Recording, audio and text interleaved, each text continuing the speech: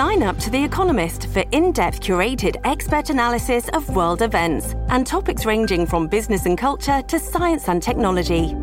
You'll get the weekly digital edition, online-only articles, curated newsletters on politics, the markets, science, culture and China, and full access to The Economist Podcast Plus. The Economist is independent journalism for independent thinking. Go to economist.com and get your first month free.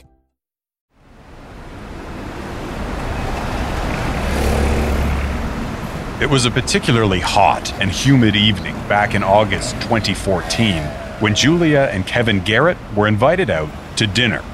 The Canadian couple had lived in China for 3 decades. For 7 years, they'd been based in the northern Chinese city of Dandong, just across the Yalu River from North Korea.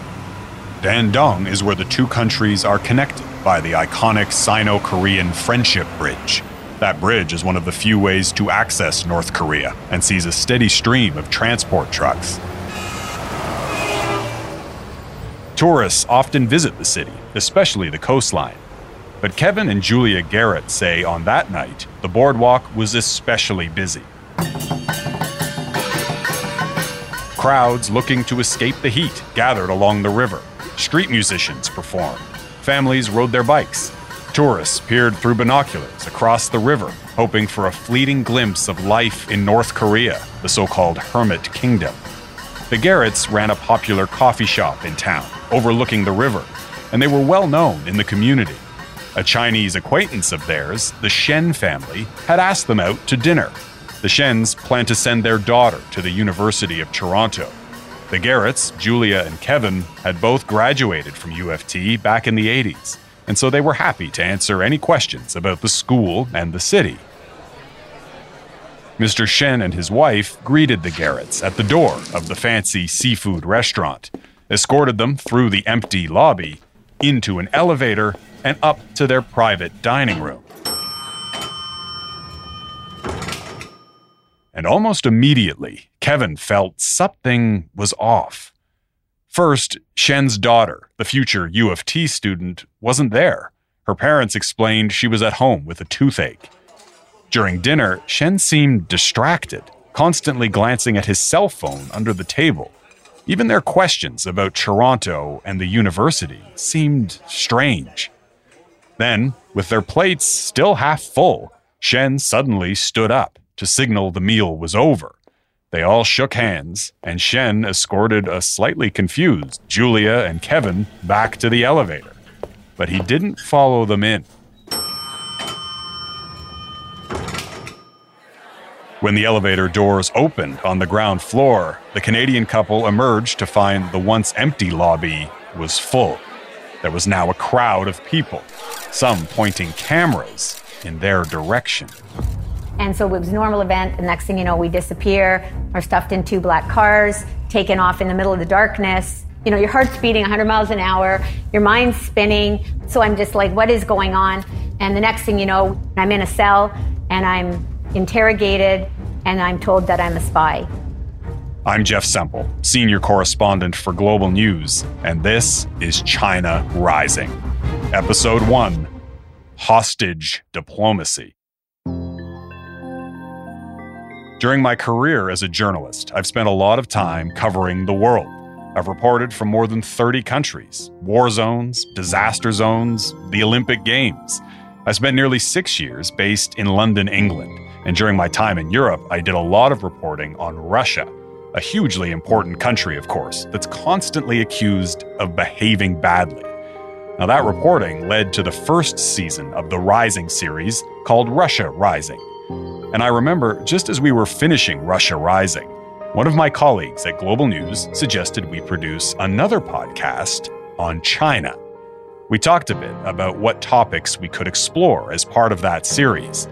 And there was some discussion at that time, back in 2018, that the Chinese government didn't often make the news in Canada for the wrong reasons, like Russia did. Well, what a difference a couple of years can make.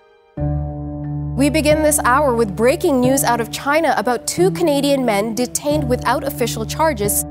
China is home to the world's largest population, biggest military, and it's on pace to become the most dominant economy, with the power to shape the future of the world as we know it. For decades, many in the West hoped that China would grow into a trusted ally, perhaps even a democracy. Instead, an emboldened Beijing is now accused of doubling down on authoritarianism and cracking down on human rights. There's been widespread international condemnation of China following a parliamentary vote to impose new national security laws on Hong Kong. Reporting on China, even compared to Russia, isn't for the faint of heart. The Chinese government is trying with increasing ferocity to use its economic and diplomatic clout to silence critical voices abroad. The Chinese government is also accused of silencing critics at home, including those who first warned about a deadly new virus in Wuhan. Chinese citizen journalist Zhang Jiang has been sentenced to 4 years in prison for reporting on Wuhan's COVID-19 outbreak. COVID-19 has devastated countries around the world and sparked a wave of anti-Asian racism in Canada and the United States. To be clear, the threat does not come from the Chinese people, but rather from the government of China. The director of CSIS, Canada's Security Intelligence Service, David Vignon, recently warned the Chinese government is launching Kremlin-style disinformation campaigns designed to undermine Canadians' trust in Western-made vaccines and public health measures. We are increasingly seeing social media being leveraged to spread disinformation or run influence campaigns designed to confuse or divide public opinion. But when it came to producing this podcast, we faced another problem. Due to the pandemic, Beijing banned all travelers from Canada. So how do you produce a podcast on a country you can't even visit? With a little help from our friends. Great to connect with you. Thank you for this. Really appreciate you taking some time. No, thank you, Jeff. We've teamed up with a small, brave group of journalists on the ground in China, as well as contacts in the Chinese community here in Canada and the United States, to try and answer a simple yet profoundly complicated and important question. For Canadians, Americans, and our allies, is today's China friend or foe? China has changed, and China is no longer the country that we once fell in love with. China can be both different and not an enemy. Our prosperity, in some sense, it does depend on having some relationship with the growing prosperity of China. The debate over China has been raging in the West for decades. But for Canadian couple Julia and Kevin Garrett, there was no question in their minds. The moment they first laid eyes on China, they fell head over heels in love. We kind of traveled all over China and we lived all over China. So we were well aware and we had tremendous friends and we worked with anybody who wanted to work with us, really.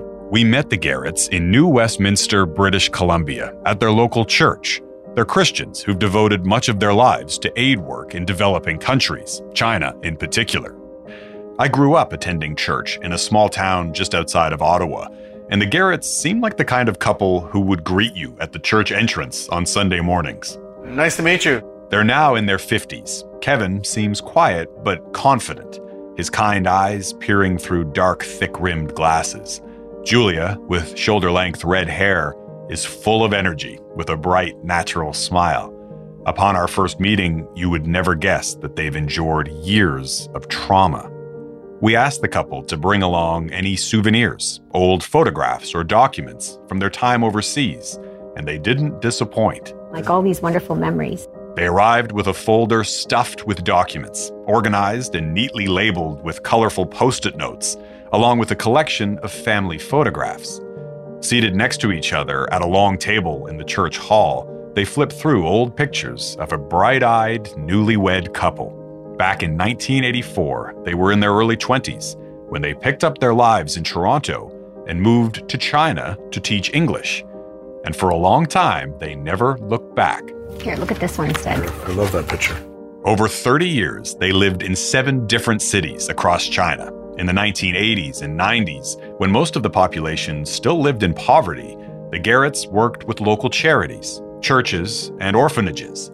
They started a family of their own, raising 4 children, and they opened a coffee shop in Dandong, that became almost like a community center. They would host English language classes for locals and would organize tours and aid trips to North Korea. Our footprint has always been in people and community and not in projects and buildings and things like that. Mm-hmm. And so we did that, and that's why we were most shocked, I think probably more shocked than anyone else, because we felt that it was a really strong, positive footprint in that community, and suddenly we're the ones chosen to be abducted.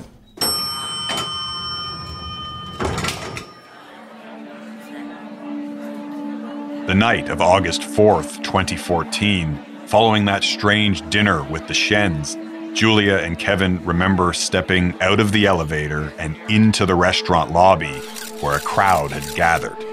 There were cameras and bright lights, and at first Julia assumed they'd inadvertently interrupted a wedding until two men grabbed her from behind. She and Kevin were dragged from the restaurant lobby, forced into two separate vehicles, and driven away into the night. Julia stared, stunned, out the backseat window, the streetlights flashing by, then disappearing into the dark as she was driven out of the city. Now, Julia assumed they'd been kidnapped, perhaps by human traffickers from North Korea. She was hit by a wave of panic and adrenaline. She sobbed and trembled uncontrollably. But then one of her captors, seated next to her in the back seat, identified themselves as a police officer, and after about 10 minutes, the vehicle arrived at a police station. Julia and Kevin were thrown into separate cells and told they were under arrest for spying. So they thought we were these criminals. Julia says she actually felt some relief, believing the whole thing was a simple mistake. But the Canadian couple had no idea they had just been cast as pawns in a geopolitical chess match. Their fates were being determined by events unfolding 8,000 kilometers away.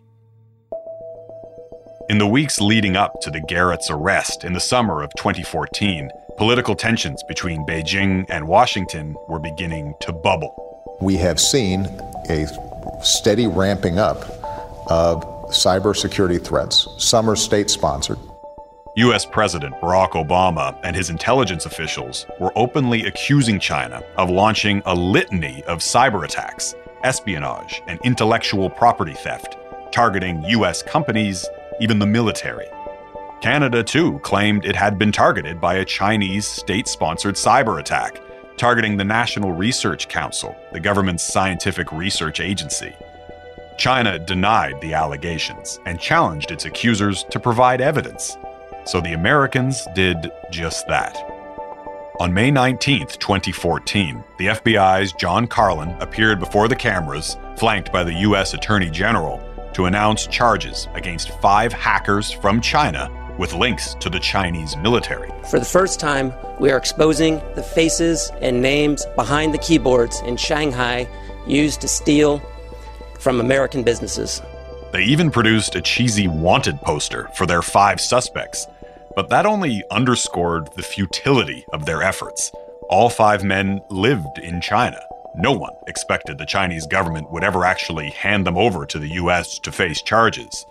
The Americans wanted to make an example, someone they could actually arrest. And they found their man, living just a short drive north of the border in British Columbia. The Chinese businessman arrested in British Columbia last month is now wanted by U.S. authorities for hacking defense contractors' computers. Su Bin, a Chinese businessman and permanent resident of Canada, lived in Richmond, BC with his wife and 2 children and ran an aviation technology firm. Su Bin was arrested by the RCMP in June 2014 at the request of the U.S. Department of Justice. The Americans accused him of spying, hacking into the computer systems of U.S. companies with large defense contracts, such as Boeing, to steal data on military projects, including fighter jets. But as a Canadian court considered whether to extradite Su Bin to the U.S., China quickly responded by sending a not-so-subtle message to make America's northern neighbor think twice. China is investigating a Canadian couple who ran a coffee shop near China's border with the Democratic People's Republic of Korea. 1 month after Su Bin's arrest in BC, Chinese state television broadcast news of criminal charges against the Garretts, which were practically a carbon copy of the U.S. allegations against Su Bin. China's foreign ministry says they are suspected of stealing intelligence related to the military targets and engaging in activities that endanger national security. It became clear that they had been arrested in retaliation for the arrest of Su Bin. That's Guy Saint-Jacques, Canada's ambassador to Beijing at the time. Chinese officials publicly denied the two cases were connected, that the Garretts' arrest was in response to the charges against Su Bin. But in private, Saint-Jacques says the Chinese were unequivocal. Finally, I had a meeting, and it was clear. They said, you return Mr. Su Bin, and good things will happen to the Garretts. And I said, there's absolutely no link between those cases. Mr. Su Bin is charged with very serious spying accusation. Our two Canadians were involved in humanitarian work. It makes no sense for you to detain. But they kept saying, you know our position. The Canadian government refused to discuss a prisoner exchange, and so the Garretts remained in a Chinese prison. They were separated and held in solitary confinement, alone in a cramped cell under 24-hour guard, interrogated for 6 grueling hours every day. I remember during those first couple months, 2 or 3 months of interrogation, they threatened execution many times. You sit on a chair facing 3 officers in a small room with cameras everywhere, and then they just dig until you almost feel like you are a criminal. They're all speaking Chinese, so your mind there's a lot of vocabulary that is related to the legal system and to spying that we didn't know, wasn't part of our courses. So you're translating, you're trying to think about what words to choose in Chinese to answer that may not be misinterpreted, and then they're writing it all down. And so it means that you're on this sort of intense emotional roller coaster the whole time. Back at the church hall, the couple shows us some of the notes and diaries they kept while in prison. Here's one. These are interesting. Written on the back of yogurt containers or whatever scraps they could get their hands on. So I really like this. John 15. Kevin wrote Bible verses that gave him hope. If you remain in me and my words remain in you, ask whatever you wish and it will be given you. Julia turns to a page full of little drawings. She would scribble pictures of things she was grateful for. I heard a bird outside. I heard like some chirping of a bird, so I drew like a few birds. Then she would close her eyes and imagine she was somewhere else. Imagine the whole world was in this box. And so now I'm going to go visit Brazil. I've never been there. And I'd just stand there and I'd recall to mind absolutely everything I knew about Brazil, even Brazilian food, whatever. Then I'd say, okay, tomorrow I'm going to go to, this Venezuela. Then I'm going to go, so I'm going to travel around South America. So the fact that even in that space, I could find ways to innovate. I could find ways to create things out of that space. Because the other alternative is you get lost in bitterness, anger, rage. And I knew that wasn't a good choice. It didn't mean I didn't go there, and it didn't mean I didn't have to peel myself off the floor some days, but I knew that wasn't the solution to survival in this situation. And I think that was a mindset that I constantly had to keep every single day. At first, they had no contact with the outside world or with each other. As the months dragged on, time seemed to slow down. Hours felt like days. Their thoughts and their notes grew darker. And if you notice, it moves to hopelessness, longing for heaven, like you get into this more deep despair. After a while, Julia feared Kevin was dead.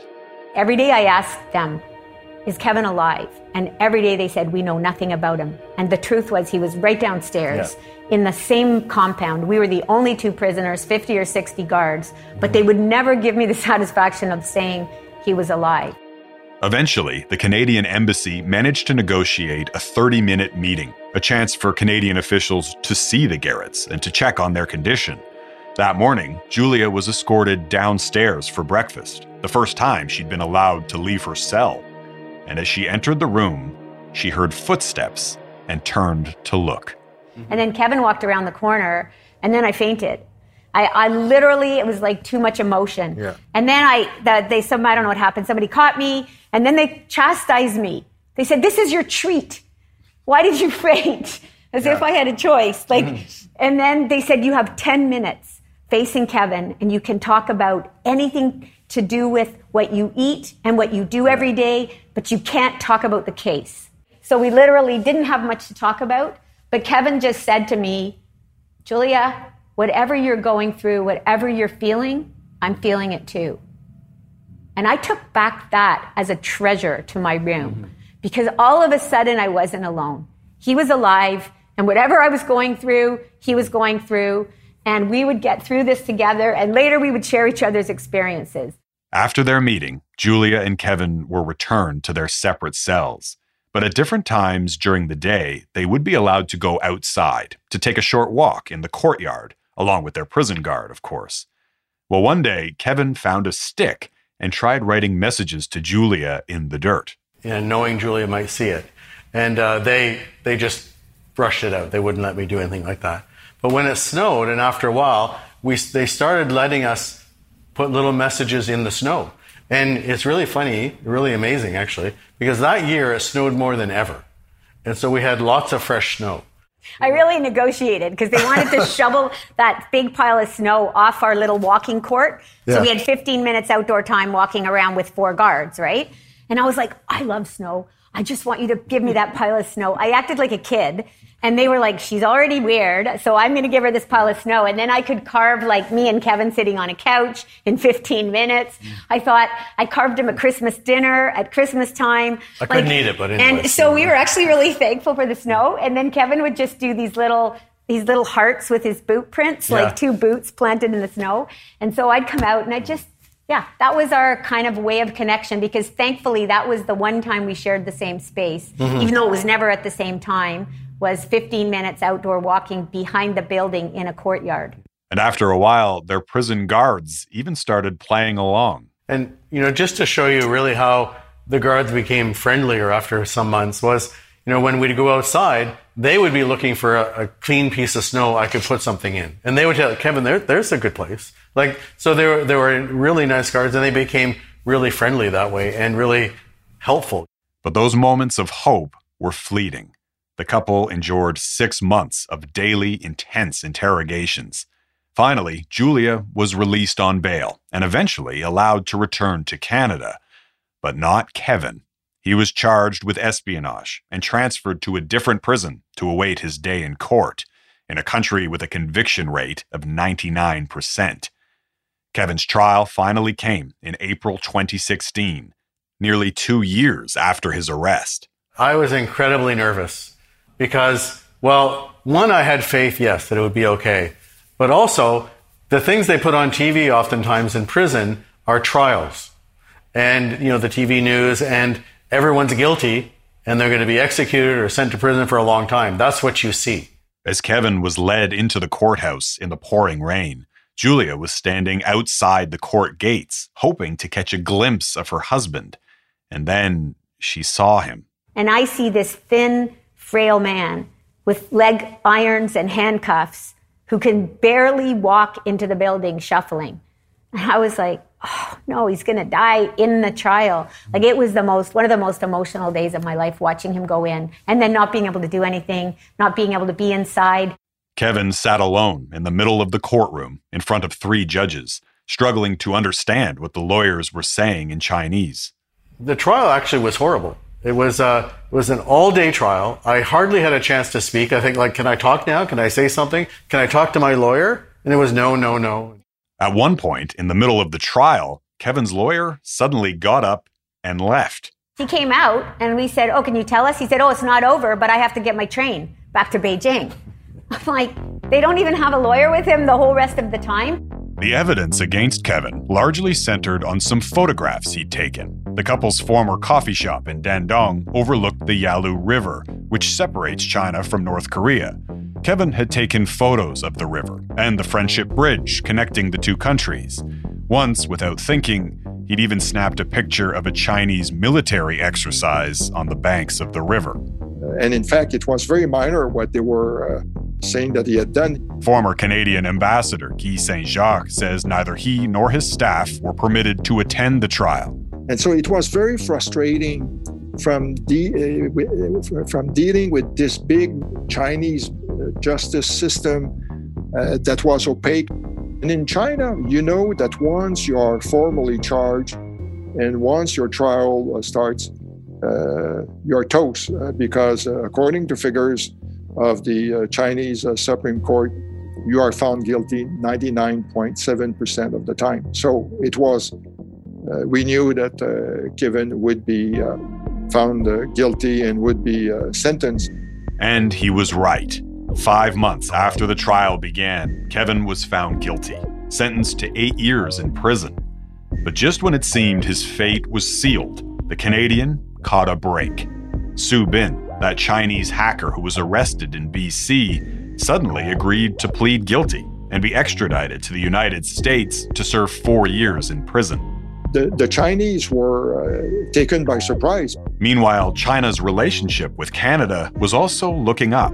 A recently elected Canadian Prime Minister, Justin Trudeau, was promoting a possible free trade agreement with the Chinese, China's first with a G7 country. The Prime Minister wanted to come to China. We knew also that Premier Li Keqiang was planning to pay a return visit to Canada. And so we said, we have to use this as a lever to bring closure to this case. And in fact, there were a number of visits by Canadian ministers to tell China just that.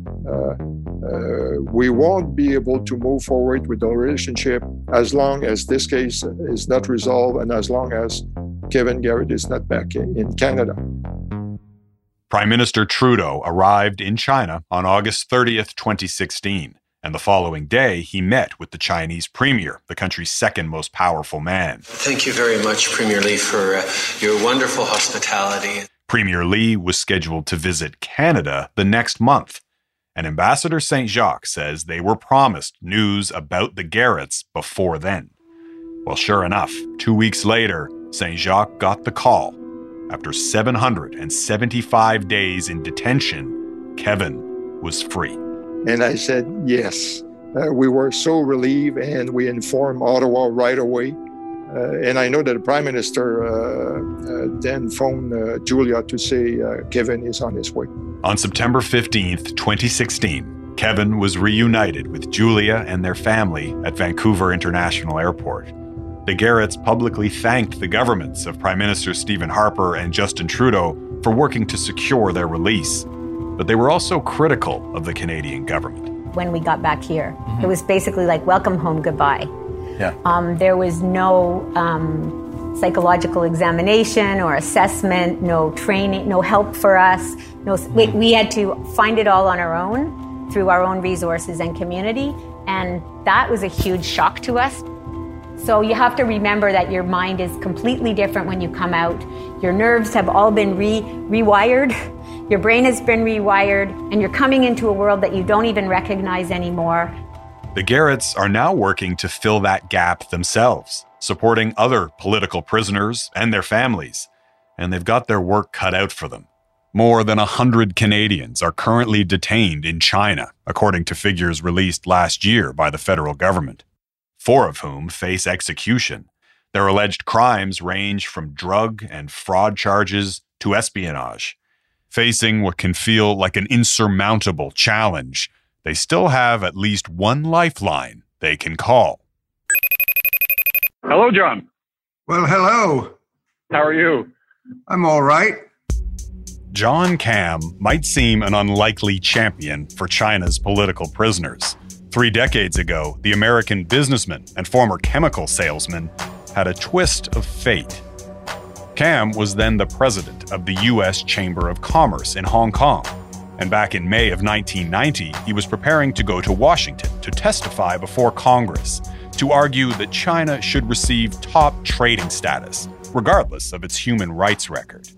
Now, before his trip, Kam was invited by a senior Chinese official to be their guest of honor at a banquet. During the dinner, a Chinese government minister gave a toast to Kam to thank him for his support. But when it was his turn to speak, Kam suddenly decided to challenge his Chinese hosts. Yeah, absolutely spur of the moment. A couple of hours earlier, while driving to that dinner, Cam had heard a news report on the radio. A woman came on the radio and she was weeping because her son, she had heard, was in a Shanghai detention center being abused. That woman's son was a student from Hong Kong who had recently been arrested during protests at Tiananmen Square. So Cam suddenly decided to raise the case. Addressing a banquet hall full of Chinese officials and business leaders, Cam asked for his release. It came into my mind to interrupt the minister and ask for this prisoner's release. He was not happy, but anyway, I went to testify. When I came back to Hong Kong, the young man was released. So that was the beginning. And Cam never looked back. Now into his 70s, Cam has spent the last 31 years fighting for China's political prisoners. Speaking over Zoom from his home in San Francisco, he shows me some examples of his work. His bookshelves are crammed with binders full of case notes and letters both to and from Chinese officials. This is a file of correspondence with the Chinese government from the early 1990s. In 1999, he launched a nonprofit, the Duihua Foundation, which means dialogue. He maintains the world's largest database of past and present political prisoners in China, which contains more than 45,000 names. Cam patiently works within the confines of China's opaque judicial system, using China's official registries and formally submitting prisoner lists for consideration. He regularly receives written responses, which is almost unheard of from China. The Chinese are very patient. You have to be even more patient. And more important than patience is persistence. You have to keep pushing. Pushing, but never pushy. The tone of his letters is always respectful, even complimentary. You know, obviously, I am careful what I say. They're very sensitive these days, so I'm careful. And his approach has proved effective. Over the years, Cam has helped to secure some form of clemency for hundreds of political prisoners in China. Governments around the world, including Canada, have sought Cam's advice on how to deal with the Chinese judicial system. Last March, he was even invited to present a webinar to China's Supreme Court on the treatment of women prisoners. Part of what you want to do is you want to ground your inquiries in the moment, in what's going on right now. Always ask yourself this: what does China want? Among the victories, the names that Cam has scratched off his prisoners' lists are Julia and Kevin Garrett. Cam says the Garrett's release in 2016 felt like a breakthrough, a turning point that he hoped would signal the beginning of a more lenient China, one more willing to release political prisoners. But instead, he says, it's been just the opposite. I think that the Chinese government is not as concerned as it once was with its image around the world, which at the moment is quite bad, but they're not as concerned about it. In his 31 years, Cam says his work has never been so difficult. When the relationship between the U.S. and China and Canada and other countries are good, then my work is easier. When the relationships are not good, then my work is more difficult. And these days, he's working on a particularly difficult case, one that bears many similarities to the Garretts, but where the political stakes have rarely been higher. In just a few hours, Michael Kovrig will face a judge in Beijing charged with espionage. And like the trial for Michael Spavor, no Canadian officials will be allowed in court to watch the proceedings. The arrest of the two Canadians is widely seen as retribution for the detention of Meng Wanzhou in British Columbia at the request of the U.S. That's next time on China Rising. China Rising is written and produced by me, Jeff Semple, with producers Dila Velezquez and Cam Razavi. Audio editing and sound design is by Rob Johnston. Editing assistance from Stephanie D'Souza. You can help me share this podcast by telling a friend. And don't forget to rate and review China Rising on Apple Podcasts or wherever you listen. You can find me on Twitter @JeffSempleGN, and you can email me at jeff.semple@globalnews.ca. Thanks again for listening, and please join me next time on China Rising.